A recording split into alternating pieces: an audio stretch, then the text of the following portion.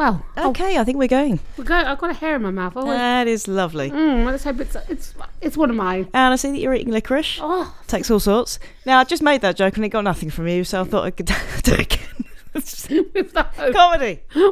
Yeah? Come on. With the hope that it would tickle my fancy this time, didn't it? It didn't tickle No, you. I'm excited because today I've worn a scarf for the first time. The first time ever? Not ever. Be weird, wouldn't it?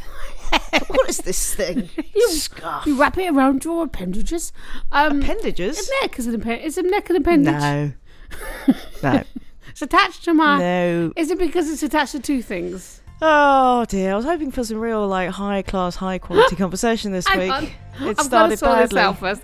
Can an appendage only be attached to one thing of your body? Yes. I don't know. Did you just fart? You're listening to Don't Laugh But. So sit back, relax, and let Kirsty and Rebecca sanitize your thoughts with their infectious twatterings. Could you, keep close to the mic. Close to the mic. I am close. Okay. How much close? I mean, literally, do you want me to make love to the mic? Really, in no way whatsoever do I want you to make love to my microphone. Okay? That's how is this your microphone? This is definitely my microphone. I mean, just because it's in here. And I paid for it. I mean, there's that. There is that. Still. But apart from that, I feel very much ownership on this mic. you should. If you talked on this mic, Mike. on the Yeah. mic. Oh, it started so badly. No, it started so well. Yeah, okay, fine. I'm very nervous about this week. You are. I was, but I've processed it before. I've been worried about it because I didn't do any questions like I normally do. I feel like I've been revising for an exam, and now I've just got sheets of notes, and now I can't bother to look at them. No. None of them make any sense whatsoever. I've got 5 points. Oh, see, that's better. Yeah, I should have just done 5 points. I've narrowed it down. Okay. Because we're talking. Well, look. First of all, Sorry, I'm jumping ahead, mate. We're going to talk about morality. How are you? Firstly, I'm really well today. Yesterday was a productive day. Oh. Today, I've worn a scarf. Yeah, that's productive. It was exciting. I felt like I was in the right amount of clothing. Yeah, well, you have been wearing a cardigan, though. You know my feelings on that. Oh, I know. I am. Morally wrong. Yeah, it is your... no, as I've said to you, we don't need to go down this road again. Fine. Cardigans... Cardigan gate. They work. They work on many levels. Okay. All right. So there's been lots of YouTube, Facebook videos I've been enjoying this week. Okay. Welcome to Don't Laugh But. Oh, absolutely. We are Don't Laugh But. Yes, I'm we Kirsty are. Hudson. And I'm Rebecca of the Elliots. Yes, you are. Yeah. Fantastic author. Oh, I tell you what I did do this morning. Thank you. You're a fantastic author. Kirsty, fantastic comedian. Well, when I get back on stage, I will be. Well, yeah. One day. I mean, they're happening a little bit. Yeah. I went to the coffee shop this morning. I was reading some reviews, and they did make me smile. Oh, people, if you want to write a review for us. No, not our reviews, mate. This was your reviews for your Pretty Funny book. Oh, that's nice. Treat and a joy to read. There are some bad ones as well. Well, yeah, no, but one of them just got, I have to say on the bad one, he was just angry. Well, it's the classic. You write a book basically for teenage girls, and then some middle-aged bloke reads it and goes, "Well, I couldn't identify with any of it at all. And it's nonsense." Well, why are you reading books for teenage girls, you plonker? Plonk. That's a good word. Plonk. We don't hear that enough. We need to bring it back. What I was saying about these videos, right? Oh yeah. So I'm watching them. What videos? You know, like the little Facebook videos. I've had one about a cougar chasing a man. Which apparently cougars go for your neck. That's terrifying, isn't it? Oh, I thought you meant like the women who go for... Aren't they called cougars? Oh, they are. Older women who go for young guys. These are also called mountain lions. I don't think the women are called that. No. Okay. They just live in the mountains. So there was a mountain lion chasing a man. Yeah, he was protecting... The mum was protecting the babies, though. Wasn't predatory. Okay. Protecting the baby. Mm. But there was another one where there's these two women, right? They're in they're on a hike, middle of nowhere, got no phone signal, and this man has been following them for like half an hour. They are getting so terrified, and they can hear their breaths go, "What should we do? It's good. And they're it's really scary. And it's like you'll build up and you're going, oh shit. She's like, I've got my pepper spray, I don't know what to do. I've got no phone signal. And the man's shouting, they can't hear what he's shouting. They're like he's got his scary mask on. Yeah. Because obviously we're in Corona times. You know, but they're like, what's he going to do? What are we going to do? Mm-hmm. And he's all like, hey, has one of you got a mini? He was trying to find them because they dropped their keys on. And I just thought, that's my life. Literally terrified of everything. And then all of a sudden, I've just dropped my keys. It's just someone trying to help you. I just thought that was a really good metaphor for life. Yeah. You know. Well, is it?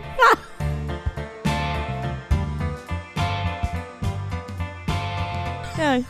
I mean, welcome this week. We're just going to describe YouTube videos. No, that's not actually YouTube videos, Facebook videos. So, no, that's fine. Really? No. Yeah, last week we talked about. Yeah, I did Well, hang on, my turn now. Oh, I was going to talk about coffee shops again. Why? We've done that. We wrung that dry. Made a point. I missed the point. I missed one. A fantastic point. Oh, go on then. That I think I should open a coffee shop. Yep. I would call it zones. And in said coffee shop, I would have them in zones. You can have a talk to me, I'm lonely corner. Oh, no one wants to sit there. Yes, I might sometimes want to sit there. I'm not going to go in the popular corner. I'm going to go in the desperation corner. Yes. You can have a politics corner because I am having lots of discussions with men on politics at the moment. Okay. Quite passionate. I'm bumping my trolley with them. Yeah, I am. That all sounded euphemistic. Yeah, I am. I'm passionate bumping trolley incidents with a lot of men right now. Yeah. Fun. I was up last night in the middle of the night bumping trolleys. Were you? That's lovely. I actually was. Anyway, so my cafe would be called Zones. Yeah. Coffee shop. And you'd have a political zone where you could chat about politics. If you want to sit about politics, you want to talk about politics of the day, go to that zone. Dating. Yeah. You could have... what if you're sitting in the dating zone and no one comes and talks to you? That's okay, mate, because that person might not just be in there. Would you just quietly move them to the desperation zone? Clearly the dating zone's not right for you. You move over here to the lonely zone. Because that's the best you can hope for. I'll get you a coffee. Yeah.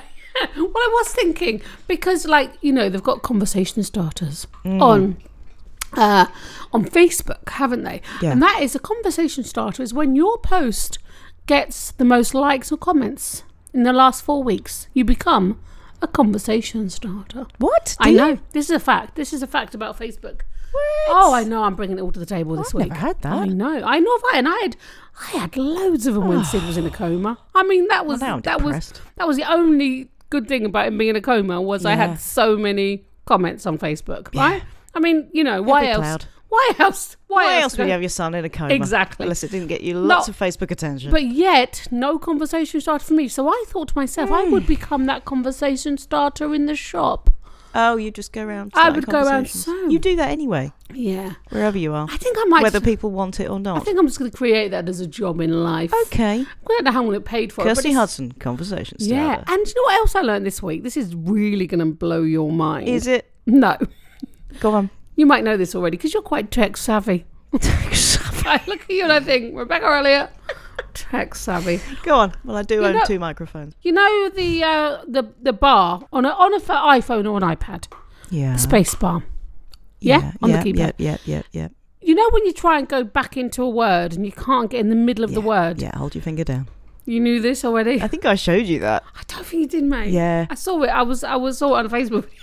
Can I tell you what else? If you're writing something on notes, use notes. Yeah, I do. On your iPhone. Don't like it. If you make a mistake, shake your phone. Undoes. No. Yeah. I know. It's a game changer.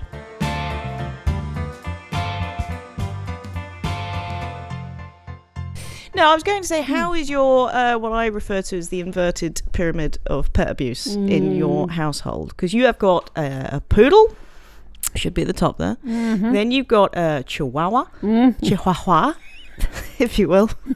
He has got so much swagger. He's the coolest. And then you've got a rabbit. Chihuahua. Mm-hmm. And you'd think it would go that way. No, the rabbit chases and attacks the chihuahua, and the chihuahua chases and attacks the poodle. And the poodles How's that working out? And the poodle was like, literally, what the F? I was here first, and all these. How's she doing? Poor Dolly. She's all right. She's fine. She looked at me today like, really? Is he still here? Yeah. And he walks down with so much swag up. And your little chihuahua. He is so funny. But now he has started to chase the rabbit back. Oh, good for him. He really does think he has got small man syndrome. Yeah. Thinks he's a ginormous bear. And he's all like, nah, but my rabbit is super cute. My rabbit comes for a carrot every day. Just comes up to me, wants a carrot. Yeah, I mean, they're quite classic for a rabbit. It's not sort of unusual. No. You don't eat your rabbit like Marmite or something. That might be something of note. You witness. Do you know what a rabbit likes? Carrots. Can you believe it? Did you not witness, mate? Carrots. You witnessed. You've seen Bugs Bunny, right? You witnessed. Yes, cartoon, mate. feel. You witnessed. Documentary. You witnessed. I'm going to say it again. Yeah. You witnessed my rabbit balancing on one tiny stick to get a leaf. That was impressive. Yeah. I mean, he is pretty impressive as Carl. Well, yeah. Can we delve into my, what's it called? Your crevice of curiosity. Just a crack of questions. Crevice of curiosity. I might have a crack of questions for the crevice of curiosity. Do that. No, I haven't got a lot. Oh, no, hang on. Is it going to be as exciting as Hummingbird story last week? Because maybe. I mean, that blew everything else out of the water, frankly. E.T., the film E.T. Yeah. This is pertinent for us at the moment because that is our Halloween evening viewing. Mm-hmm. Okay. Mm-hmm. E.T., the version that lots of us have seen, the TV version, replaced all the guns that the bad guys and that the authorities are holding with walkie-talkies. Oh, yeah. They photoshopped. Digitally. I was going to say photoshopped them out, but I think you're right. I think it was digitally. Yes. Wow, that's exciting. I know. So you have got ridiculous bits in the film where a guy is like pointing a walkie-talkie at the face of a kid, like it's a threat. I thought that was fairly interesting. I tell you what else I got this week, Kirst. I got sneezing. Okay. Got a couple of things on sneezing. Firstly, sneezing doesn't have to sound like anything. You know the whole yeah. And some people have massively loud sneezes. You don't need to make any sound apart from like the air coming out, the kind of the chew, if you will. There's no need for the We add that because we like doing it, and then it becomes habitual, and that's why we do it. Secondly, a lot of people sneeze when they look at bright lights. So you know that thing where you're going to do a sneeze and then it goes and you're really disappointed because you were looking forward to it at that point. Yeah. You know, it's going to be the highlight of your day. If you look at a bright light, it'll come back. And conversely, and I think I've mentioned this before, if you don't want to sneeze, if a sneeze is coming, you don't want to do it. Rub something. No, you say the word pineapple loudly. Although obviously if it's in a funeral you don't want to sneeze. Pineapple. Shouting pineapple would be worse. Oh, that's weird. Yeah, I know. Why do you not want to sneeze? Where's a situation where you think, oh, I know what, this will be embarrassing? Sneezing. Yeah, as I say, I can't really think of a situation where shouting pineapple would make you look more sane. Like, if I could stop that farting, like, that would be a pineapple. It'd be better than farting, audibly. But sneezing I enjoy. Yeah, who doesn't? I can tell you something about sneezing. I get hiccups when I eat spicy food. Just going to drop that in there. Go on. I hate hiccups. When I have hiccups, I think I'm going to die. It's like a lot of pressure. Really? Yeah, it's a lot of pressure on my... It's just hiccups, mate. I don't like it. It's like, oh, you're very pathetic. And then you can't say, oh, I am. Yeah. Yeah.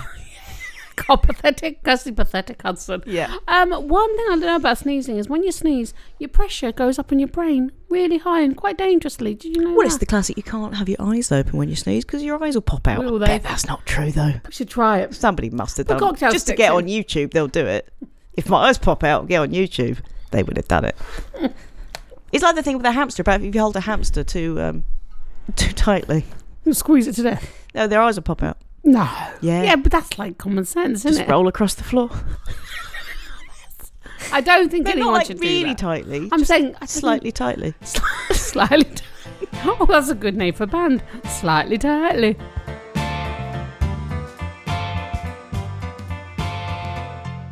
I like that. I cried the other day. Did you? Over Pavarotti. Oh, okay. Singing, and I'm going to find out what it means. Over the dead body of Pavarotti. I mean, it's a while ago he died, but you know, still tears me up. He sings. Don't sing. You're not going to do it. No, I'm not. Nessa Dorma. Yeah. Yeah. I don't know what it means. I think nobody does, mate. I think it's something about. I don't know. Anyway, something about dormer windows. I did Google it to sound more like I knew what I was talking about. And then forgot? Yeah. Yeah. Like most of my life. Why were you weeping over Pavarotti? Oh, I don't know what happened. I'm driving back. What's his first name, Kirst? Luciano. Okay, come on. I don't like it when people do that. What? Like, say the name in the accent of where the person's from. Yeah, well, when you're in an Italian restaurant, you talk to someone and then they'll order the meal and they'll go, yeah, mate, I'll have a glass of wine. And they're reggaeton. Oh, shut up. Like, there's this show I watch and he's called Andre, right? The man. But he's from like the Czech Republic or somewhere like that. And she goes, Andre, like her husband. This is Andrew. She's American, so she's going, yeah, what's going on, Andrew? I just go no. Yeah, anyway, that song made me cry, and Michael Jackson sings too much in songs. He sings too much in some. Well, not anymore. He did. Yeah, he has left this mortal coil. Yeah.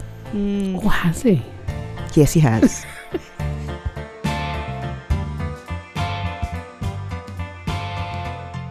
I've got a new feature this week, but we'll come to that at the end. Well, we could do that now if you want to do it. it. If you fancy it. There's a lot to say about it. Yeah, so I'll keep it brief. Keep it short. I'm going to go with, there's a working title. Woman of Wonder. This is about you, is it?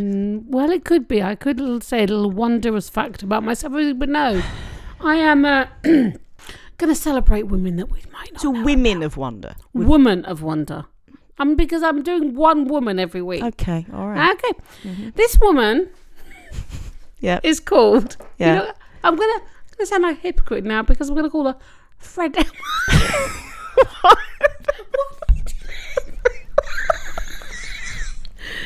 are you doing? You're doing... Sorry, ladies and gentlemen. I'm so sorry. Rebecca Elliott is making... I was bored, so I just pulled a funny face, all right? Pick it up. Come on. She's making mouth gestures at me. Okay, so now I'm going to sound hypocrite because I am going to say her name is Freddie Overstegen, right? What? Freddie Overstegen. Okay. But I can say that because I lived in Holland because she's Dutch. She's Freddie. No, just because you've lived there, you can't do that. Okay, Freddie Overstegen. Right? Overstegen. Yeah. She was born in 1925. Okay. Right? Now, Freddie. Yeah. Her family hid a Jewish couple in their home, right? And that inspired Freddie and her sister Truce. Yeah. And they began handing out anti-Nazi propaganda flyers, right? Very bravely because, the Nazis, they were quite scary. They were pretty bad, as I understand it, Kirst. Well, this woman, she was badass. She was tough and feisty. And she was noticed by a thing called the Council of Resistance. Yeah. Now, these people, when I say resistance, they were resisting the Nazis, right? Now, this woman, she did all kinds of things. This was a teenager at the time. Yeah. She used dynamite to blow up bridges to stop the Nazis coming across different places. Wow. Dynamite. Wow. I mean, imagine if, like, my son just started messing around with dynamite. I mean, that's...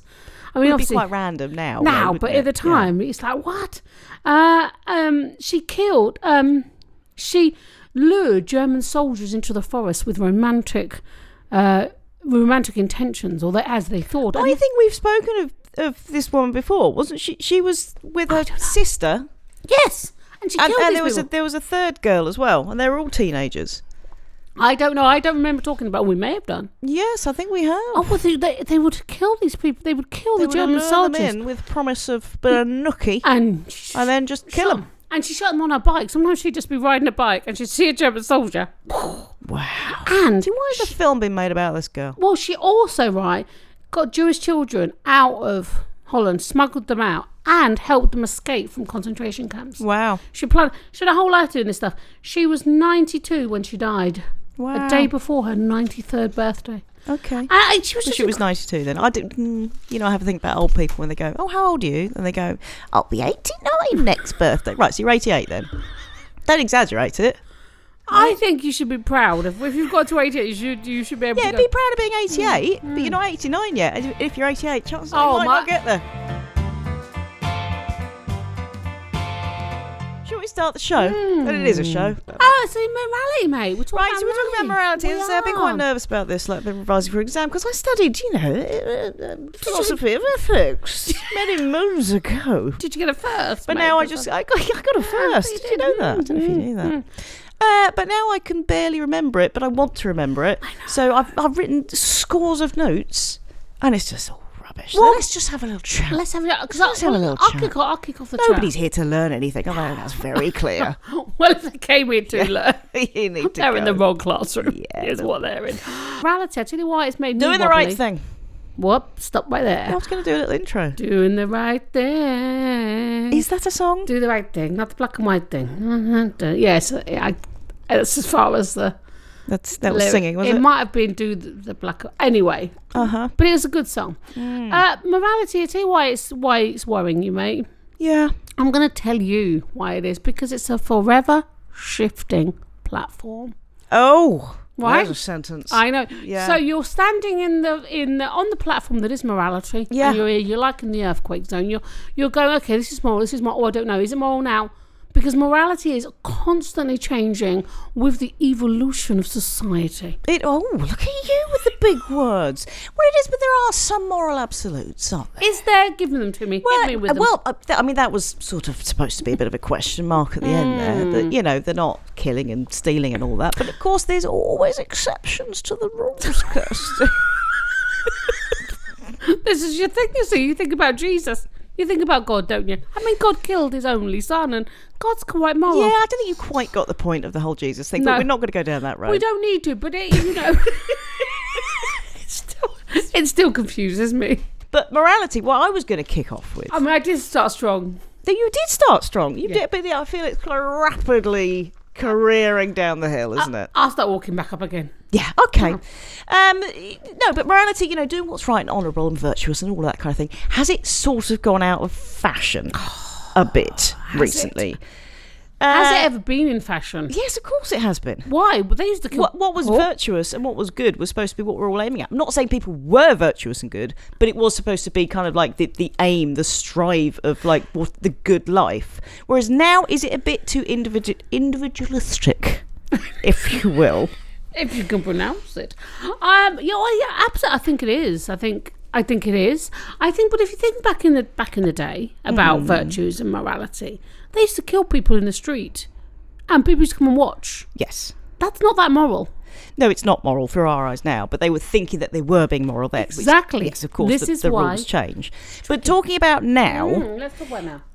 Are we all a little bit fed the line that we all are deserving of happiness? So happiness, we're striving for happiness now, rather than doing what's good for the good of everyone. It's quite individualistic. We talk about our own... I still can't get that word right.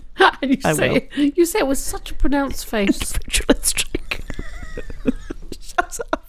So, yeah. No, but we believe we have a right to our own happiness. Yes. And, of course, we're not going to be happy all the time. So then we kind of feel bereft when it's not there. And we feel the whole victimization thing is kind of... you see, it's such big points. I can't with your stupid face looming down on me. I can't get them out now. No, I think you're making. But no, instead of happiness, should we be actually looking for meaning? Instead of it doesn't help. Instead of happiness, should we not be looking for meaning and purpose? Well, that's a bit out of fashion, isn't it? Well, let me talk to you about that. Hang on. But going down the whole like you're just perfect as you are. You're perfect as you are, babe. You're perfect as you are. But actually, we're not, and we should be striving to be better. So there's the whole thing. Yeah, you're perfect as you are, but you're also you're what is it? You're a masterpiece, but you're also what is it? A work in progress at the same time. You're work in progress at the same time. But I think sometimes we forget the whole work in progress thing, and it's like, no, you deserve everything. You have rights. You have a right to be happy. You have a right to be treated equally. You have, yes, we do have rights, but equally we need to sort of be striving to improve ourselves a bit. I think you've hit the nail on the head. In lots of ways. I really don't think I have. No. Let me bang it in for you, right? Thanks. Would you? I'm banging it in for you right now. So you've said I think when you look for meaning and what else did you say? Meaning and purpose. And purpose. I think that is happiness. I think that they're one of the same. But that's a broader idea of happiness. Yeah, but exactly. So I think we just need to change our points of view at times. And if you do those things, but don't place pressure on yourself to do those things, then maybe that is then when you remove the pressure, but just kind of do it and allow it to be those things. I agree, but I do think there should be a little bit more pressure. Because, all the depression and anxiety and early cynicism and all that kind of thing, the answer to that is not necessarily saying, but you're perfect just as you are. I don't think you need to say you're perfect as you are. It's saying you have the perfect potential. Yes, exactly. To do and to be whatever you can be. And part of that should be doing the right thing for others and having meaning and purpose. Well, but there is a lot of thought going into saying the only way to find your purpose is to do for others. The service to others is part of our soul's growth, part of our being, our reason for being here. Yeah, but so, is it a bit out of fashion? And it's not just it's not just individualistic. I will get that word right one of these times. Yeah. We have the group mentality now. We're all in groups. You know, even like you see on like social media, you know, the person's profile will be like, you know, it will mention their sexuality, it will mention that they're politics, you know, feminist, bisexual, and that's great. But it's like you're just identifying. So it's a broadening of the individuality. I'm part of that group, and therefore my morality is tied to whatever they think, rather than actually spending the time to kind of think, what do I believe? What do I believe is right? What do I think is the right thing to do? And then you get the victimization of like, well, my group is being marginalized. My group is being victimized. And the victimization thing makes you less interested in being empathetic to others. And it's the whole polarizing thing that we've spoken about before. It's a tricky subject, and I think you're raising... Because we all feel like we're being downtrodden. Yeah. And so that stops you looking outside your groups and actually thinking, yeah, but what... Do you feel like you're being downtrodden? I mean, I think it's easy to go down that route sometimes, and I think as a woman or whatever. And I wonder if that's just okay. Like Laurence Fox at the moment we've talked about Laurence Fox in the past. He's coming out and saying, as a white middle class man, he feels marginalised, and he feels that he has racist attacks on his because he won't do things like say the Black Lives Matter. He'll say that all lives matter. Now, this woman the other day was just had a really strong argument for him and said, I feel sorry for you that you think that you're marginalised. Yeah. But he truly believes he is marginalised as a white middle class male. Absolutely having no concept. Yeah. He really believes that, and he really believes he's on the same page as this woman. And he tried to say, "Look, we have things in common." She went, "We have nothing in common. No. I will never be your friend. I will never even be your associate." I can't remember who the woman was. She's a. But equally, that's not helpful. That's what I'm saying. Just to be polarised on one side or the other, you've got to find the common ground. Well, why? I think yes, you can. But I think it's okay to not have that common ground. Like, as I've talked to you this week, I've been bumping my trolleys with lots of men on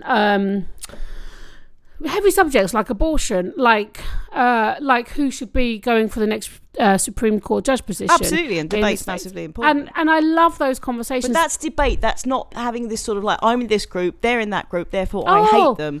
It's lots of all the things that go with morality, which is all like the empathy, tolerance, and just like caring for people because they're humans. Well, not because they have to be in the same group as you, because my group thinks this thing and your group thinks that thing. But can't we then it all becomes introspective and not... It does, but can't we just have the privilege at the moment where we're living in a free society that we can just have these debates and be in these camps and recognise within these camps that they are just superficial. I don't think people should be in camps. But they're superficial. They're not real, but they are what it goes down to, because otherwise you end up believing that such and such is the right thing to do because my group believes that. And then you feel afraid to say anything outside of that in case the group comes back at you. Well, how can you be a feminist and say that? Well, I think, and interesting. And that builds closed minds, and it's polarising society into little factions that are all victimised by all the other factions. Oh, without a doubt. And this is why it's so interesting that he has brought this to the table, that he feels marginalised as a white male, where white middle class men generally are making, it seems politically, and I could be wrong on this, making all the decisions. So to say that he's marginalised is bizarre and alien to me, but he's clearly, I think he's doing it to create a political job for himself. He is. And someone I don't enjoy at all. But I've listened to him quite a lot, and I think it's about just being our gangmate. It's about feeling a sense of belonging. And it's how you healthily react to that need for a sense of belonging. Like, I definitely, when I'm with my people, my women who I lean with politically, who are aligned with my feminist politics, I feel a sense of safety and comfort from those women or men in those groups. There are very much men in those camps with me, and I enjoy that. However, I really, really do strive to have conversations with people who I really absolutely disagree with, and I have quite a few in those, because as obviously Darren being American, I know a lot of American who are very conservative in their viewpoint, and I just love to have discussions that I feel like I grow from. but I will never agree with them or align with them. But I feel I am doing my bit for standing up for people without the voice that I have, because I am middle class now and I have access to all kinds of things that I might not have had if I didn't have money or didn't have the things that I have, and all of those kinds of stuff. And I just feel like I want to say my opinion and my voice and not align with that, and not go, you know what, that's not okay. Yeah. Like if you post something in a social media form that I disagree with, I will direct message you and go, I'm not comfortable with that. Sometimes I think that's good, because equally I think there's a morality of niceness these days, and I think we need to be able to tell people when we believe their shit stinks. Oh yeah. But obviously if that goes too far that way, then you end up just being abusive, which is what happens. Yeah, well, it's also recognising. If you're with someone who you're friends with and they say or do something that you think is morally abhorrent, then most of us kind of wouldn't say something about it, and you need to say something about it, because otherwise you're complicit in them doing or saying tricky, that. though. But there is a morality of niceness. I don't want to rock the boat. So you've got one extreme and the other. Like online, you've just got the kind of abuse of like, I'm in one camp, you're in the other. Yeah, mate. But equally, we want to keep this facade of peace with each But other. it's how And you- actually, we do. So there's that balance. It's how you deliver the message, though, isn't it? You've entered the sanitized and disinfected twatmosphere of Don't Laugh But. Please thoroughly wash your hands and thoughts on the way out. It's a fascinating subject, you know, like the morality thing, like, you know, like wanting to do the right thing. Like if there is a situation where someone is being blatantly homophobic or blatantly racist or sexist in a situation, where are the times where should you stand up? Yeah. Thinking about, I would in a situation, but thinking about your own personal safety within that, you know, I slapped on a train for no reason. Would I be slapped in a situation for a reason? Would I want my child to do that? Yes, in theory, without a doubt, but in practice, is that I would want to get help for somebody who was being hurt, and I think I might go and get help. I would want to say I would directly help, or I would engage others to get us to help. But it's easier said when we're sitting in a safe office chatting than it is when violence is placed in your face. Sure. So what's the moral? You know, the morality's in all kinds of situations. And equally, and I know I sort of started the discussion on that, I think, but you know, telling people where they're going wrong, I think, is how morality is going at the moment. So one group saying, I'm being victimised and this is why, and you're doing this wrong, rather than morality should actually, and it's, as I say, it's gone out of fashion, be doing the right thing, the honourable thing, regardless of whether you think they're in your group, regardless of, and I don't know if we've sort of lost that a little bit. Well, no, don't you think he's got it right? And like, you know, I can't remember who said it, but you know, the true sign of a good man is what he does when no one's watching. I don't know about that. Because what I do when no one's watching, I'm my worst. The point is, do you do good stuff, even if it's not to show that you're doing good stuff in front of other people? I hope so. I'd like to think I do, but you know, I think we're all fallible. Like, of course, we're all fallible. Like I think that's the point. We're all a work in progress. Like, but I think we forget that, and we think we're perfect just as we are. You know, you see two girls in a club or something, and one of them's just their boyfriend said something slightly mean to them, and the other girl says to her, "You don't deserve that, babe. You deserve so much more." Does she deserve so much more? Oh. No, but do any of us deserve? There's that thing that we've got that we deserve, that we have just come into this world, and we deserve happiness, and we deserve this, and we do. Well, what have we done first to deserve it? Well, I think we do deserve it. For stuff. Yes, hold on, we have rights. What I'm saying is we need to work on ourselves to be better people, whereas I don't think we're doing that so much these days. Well, I think there's, for start, myself fully included, by the way. I'm not saying for start, absolutely. I think it's how you. I mean. Like, at first it's how you define work. Like, what is that work? You know, I think we're all here to evolve and to be different and to change and to make our mark on the world, without a doubt, whatever that mark is, you know. And for me, it's the Taylor Swift effect. Well, I'm bringing Taylor Swift into it. Okay. Taylor Swift has always wanted just to make people happier than she was when they're with them, and it's something that I like to do. I want people to feel good around me, right? And she does it all the time. And then Kanye West was mean to her on stage, and it literally knocked her for six. She's all like, all I've ever tried to do, and then people started to troll her and were really mean to her. Yeah. And she's all I've ever done, and it really ate away at her, because she's all I've ever done is be the nice person, and now I'm not seen as the nice person. And how does that define her as her character? So morality, and like you think, like, I don't think, what would Jesus do? I do love Jesus, I love the whole God thing, but I think, what would Dolly do? Like, Dolly Parton is incredibly assertive as a woman in terms of how she looks, she defines herself. Like, there was a story when Elvis wanted to record her song and she went, no, it's my song, you can record it, but I will own it. And so he didn't record it.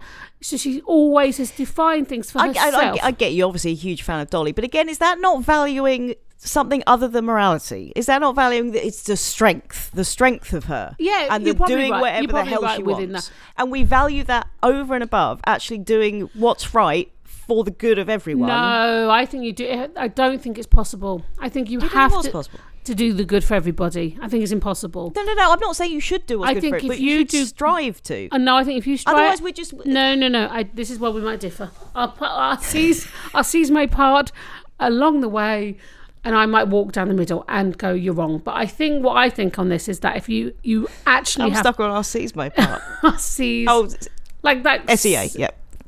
Like, we're walking... It's a good point I'm making it. I think we have to strive to please ourselves. Fundamentally, not first and foremost. Goes along with the same thing. Like, if you sort yourself out first, yes. Think about it as the thing. It's the old adage, isn't it? I agree. Put your own mask on before you put your mask on your kids. Yes, of course. I'm totally with you with that. But that's morality. I wonder if that's gone too far that way, and it's too individualistic, and it's too like, I'm perfect just as I am. If you look, it's gone too. It's a little bit too far. That's not the answer actually to anxiety and depression. All that.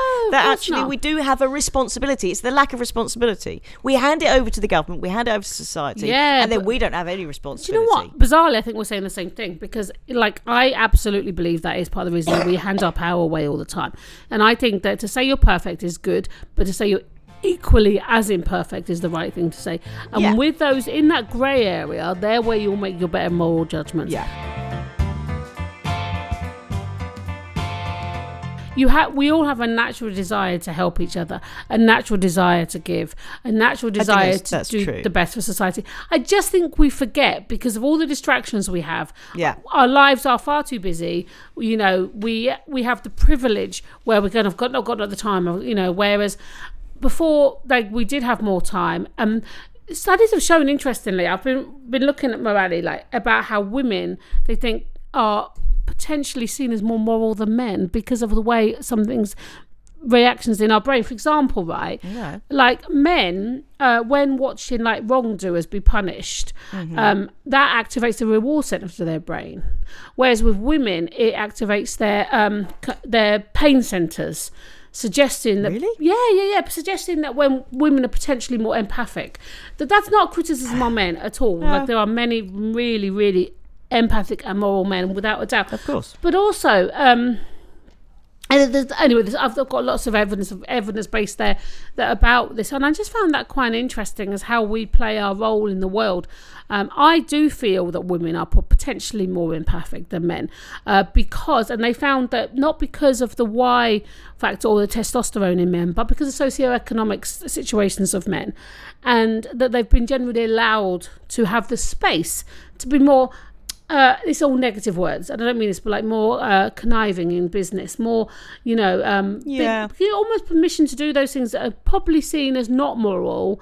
But the strength and power has been traditionally rewarded to men. Exactly, and I think that, which is just as damaging to them as it is to us, as you said before. Yeah, and I think that this is why we shouldn't give our power away politically. We should absolutely hold our voice politically, but within that, recognise that, if you look at how our politicians run, I'm not sure you can have morality in politics at the same time. I would like to think there are, but I'm not sure they can possibly work in the same way. Well, politics has gone off on a complete tangent. So I was thinking about my moral philosophy this week, and I was thinking, you know who you'd love? Jean-Jacques Rousseau. I think you'd be right up his alley. He'd be right up your alley. Oh God, he would. Well, is he still alive? Can I get in there? Can I meet Jean? A few centuries ago, sweetie. So his classic quote was, men are born free, everywhere they're in chains. But he believed, like you do, that like a lot of people do, that everyone is naturally empathetic, that everyone is naturally good at heart, and we do know what's right and wrong, but that it gets warped by society, right? So the government should be there for the good of the people. So he talks about the social contract. We basically all come into society because we should get out of it what we put into it, but that should be quite minimal. But actually government then obviously gets corrupt. I think you just looked at your watch. I was just wearing.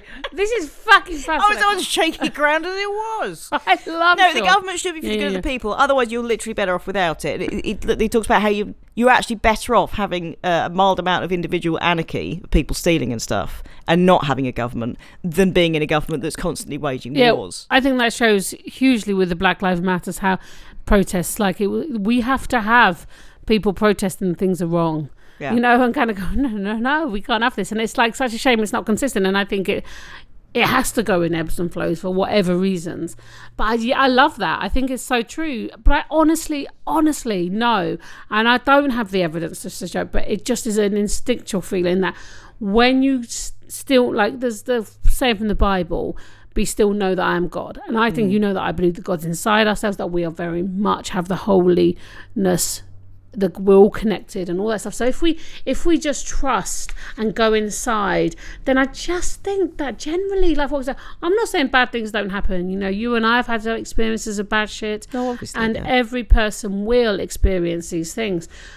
But what if you change your perception on stuff, that maybe they are for a growth. I'm not saying, it makes me a better person. I'm not saying all that stuff. I'm just looking at potentially that there's a reason for these things, as we've discussed way too much in this podcast. We've gone too far down the social contract route. We've kind of lost a bit of our morality because we've handed it over. I think so. We've handed it over to the government. We've handed it over to social media. To social media. Absolutely. I think we do, and I think we need to have space by ourselves, with ourselves, really getting clear on what it is. How do we want to show up in the world? And I do say it to my kids, like, how do you want to show up in the world?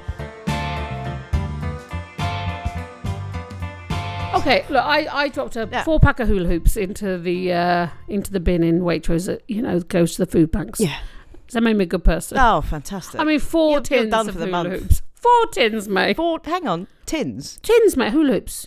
Spaghetti hula hoops. That's not called hula hoops. What are they called? Spaghetti hoops. Spaghetti rings. Spaghetti hoops, right? Because I thought you meant the crisps, hula hoops. I was like, who buys their crisps in tins? No. What moron are you? Me, that one. Oh, spaghetti hoops, of course they are. Yes. They were Heinz. Yeah. Oh, well. I didn't go for the essentials. I thought, no, you deserve it. Well done you. Yeah, it's the first. Hang on, it's the first time I've done that though, mate. For a long. Well done. So I remembered to do it. So you've improved yourself. So my morality is because I've got a shit memory. Yeah. So I am moral. I just forget to be so. It is difficult to know what the right thing to do is in a lot of situations. So this is the thing. So utilitarians, would say that. Big words again. Yeah. Yes. John Stuart Mill and Jeremy Bentham.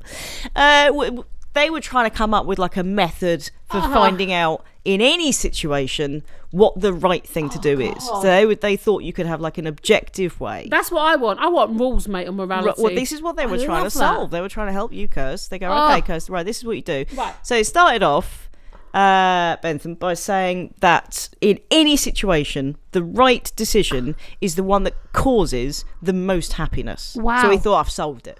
Boom. Yeah. Boom, baby. I mean, in theory, that's great, right? In theory, it sounds fantastic. Yeah, that makes sense. But of course, then you have loads of problems with that. Firstly, think about something like gang rape. You've got serial killers. Lots of pleasure for them. Yes, exactly. Not so much for everyone else. Exactly. Yeah. So then John Stuart Mill came in and went, well, there's different qualities of pleasure and happiness. Happiness rather than pleasure.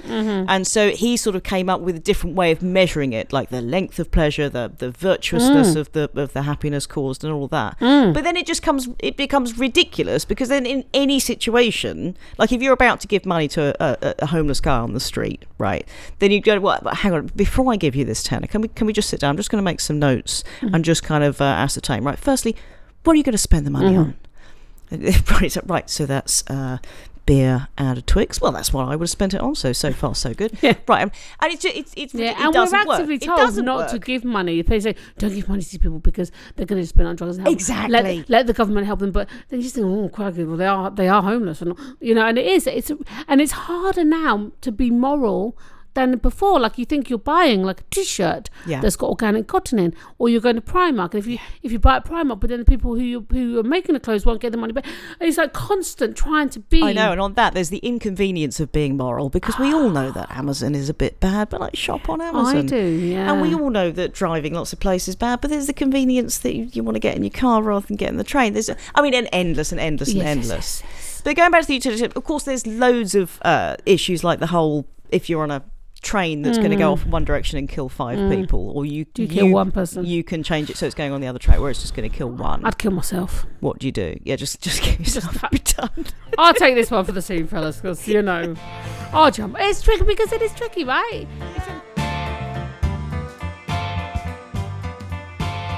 We have, mate. I'll tell you what, we have got the butters, haven't we? We've got stories, mate. Yeah, we've got. Well. I was just going to say lastly, when we were talking about our kids, and I was going to ask you, is it important to instill a strong moral compass in our children? And I think it is, and I'll tell you why. Do you, mate? Because if you instill a strong moral compass in your children, you can guilt trip them into doing anything well into adulthood. Nice. Because then all you've got to go is, well, darling, if you think that's the right thing to do. Yeah. And they'll be like, damn it, Mum. Oh, I know. It's worth doing. I mean, I'm not angry, I'm disappointed. Why do you keep looking out the window behind me? Because it's freaking me out. Oh, it was a squirrel. It was a squirrel. Classic dog. Yeah, so the squirrel. Yeah. Back in the room. Yeah. Can I kick off with a letter from Mark? Lovely Mark. Oh, he's a top fan. He's a top fan. So he says, when we lived in Scotland, we'd often see deer running across the fields when we did the school runs in the morning. On one beautiful morning, I love how he sets the scene there. On one beautiful morning, we saw an exceptionally large herd of deer running towards the road. So I pulled over so we could watch them jump the fence and cross the road in front of us. It was a wonderful sight. It would have been a perfect snapshot of the beauty of nature. However, the one at the back misjudged the timing of the second jump and crashed head first into the fence post. Oh. What an idiot. I was shocked. The kids were horrified. I got out the car and unfortunately the deer was dead. I had absolutely no idea what I should do. Leave it at the side of the road for the birds to peck its eyes out? Should I bury it somewhere and say a few words? Thankfully, in that moment of utter confusion, the universe sent me the clarity that I needed. A van pulled over and the driver said, "Have you hit it?" I explained what happened to him, and he said, "If I was you, I'd pop it in the boot of your car and have it for dinner." I was initially appalled, but with the surname Butcher, that's his surname. Are we allowed to say his surname? Well, he's mentioned it. It's your fault, Mark. I think something genetically kicked in and took the man's advice. I managed to explain to the kids that we needed to take it away from the road. Discreetly bundled it into the car. How do you discreetly bundle a deer into a car, Mark? And we drove home with it. I thought this would be easy. I called my local butcher and asked how much it is. 20 quid for a local butcher to butcher it. Okay. Seemed reasonable. Oh, until he said that they can only receive a prepared carcass. I'd have to skin and gut it myself.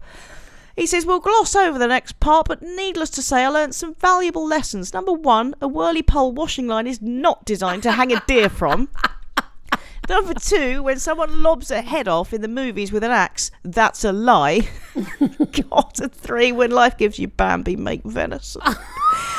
I mean, that's beautiful, Buck, and also quite disturbing. Yeah. I would have been scared it would have woken up in the boot, and then you're just driving along with a live deer in your car. Oh, you know? Darren hit a deer once. Did he eat it? He had to get it out of his engine first.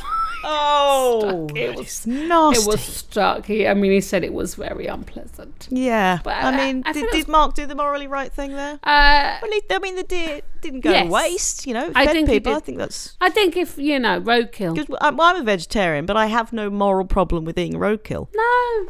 I would not eat roadkill because it's roadkill, Mark. But still, I have no moral problem with that. Just a disgust problem. Also, slightly fearful of him now. Of Mark? Yeah. Mark, the way Mark the Butcher. Yeah. Butcher boy Mark. Just chopping the head off. Now he knows how to chop a head off. Yeah. Oh. He doesn't know our addresses. Keep him as a top fan. I'm your number 1 fan. Are you, Mark? Good. With the knife there. Oh, I love Mark. It's great.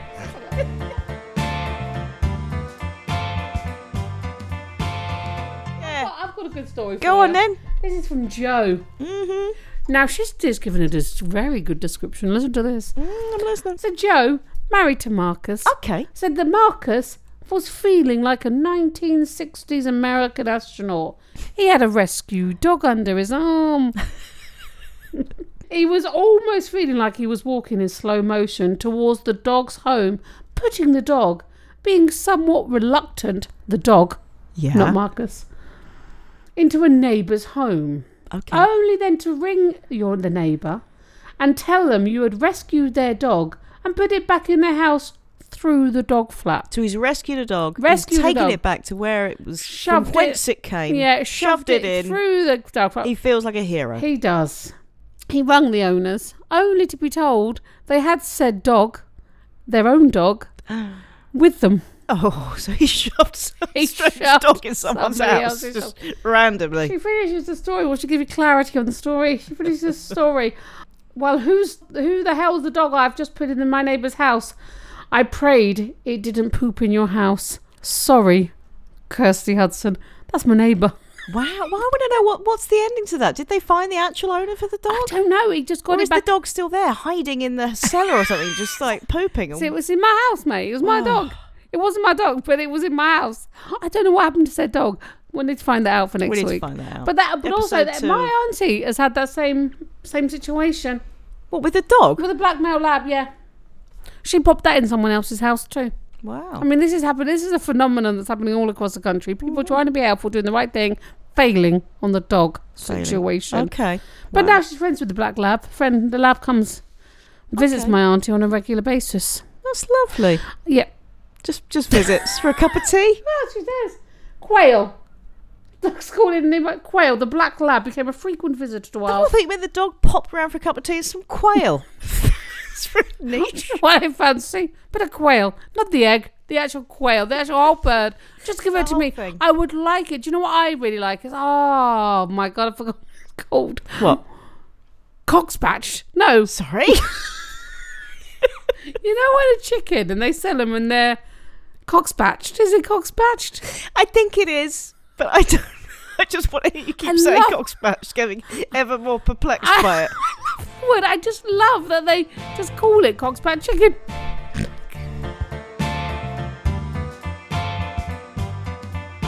Sam says. Oh, does she? What does Sam say? I love My husband and I had a moral dilemma about 6 months ago. At the time, we acted instinctively. However, retrospectively, it turned into a moral minefield. Oh. We were walking on the outskirts of town, and up about 50 metres ahead of us, heading into a narrow walkway, was a very elderly lady. I'm 89 next birthday. You're 88, shut up. Anyway, she stumbled over a tiny step and fell headlong onto the pavement, crashing violently to the ground. She was very shaken, and remained strewn on the cold ground. My husband and I both instinctively ran, and after checking she was okay, we lifted her carefully to her feet. Doing the right thing, right? She was very shaky, so we continued to support her elbows as we all slowly walked her into town to meet up with her daughter. Now, in the normal scheme of things, this was the right thing to do, end of.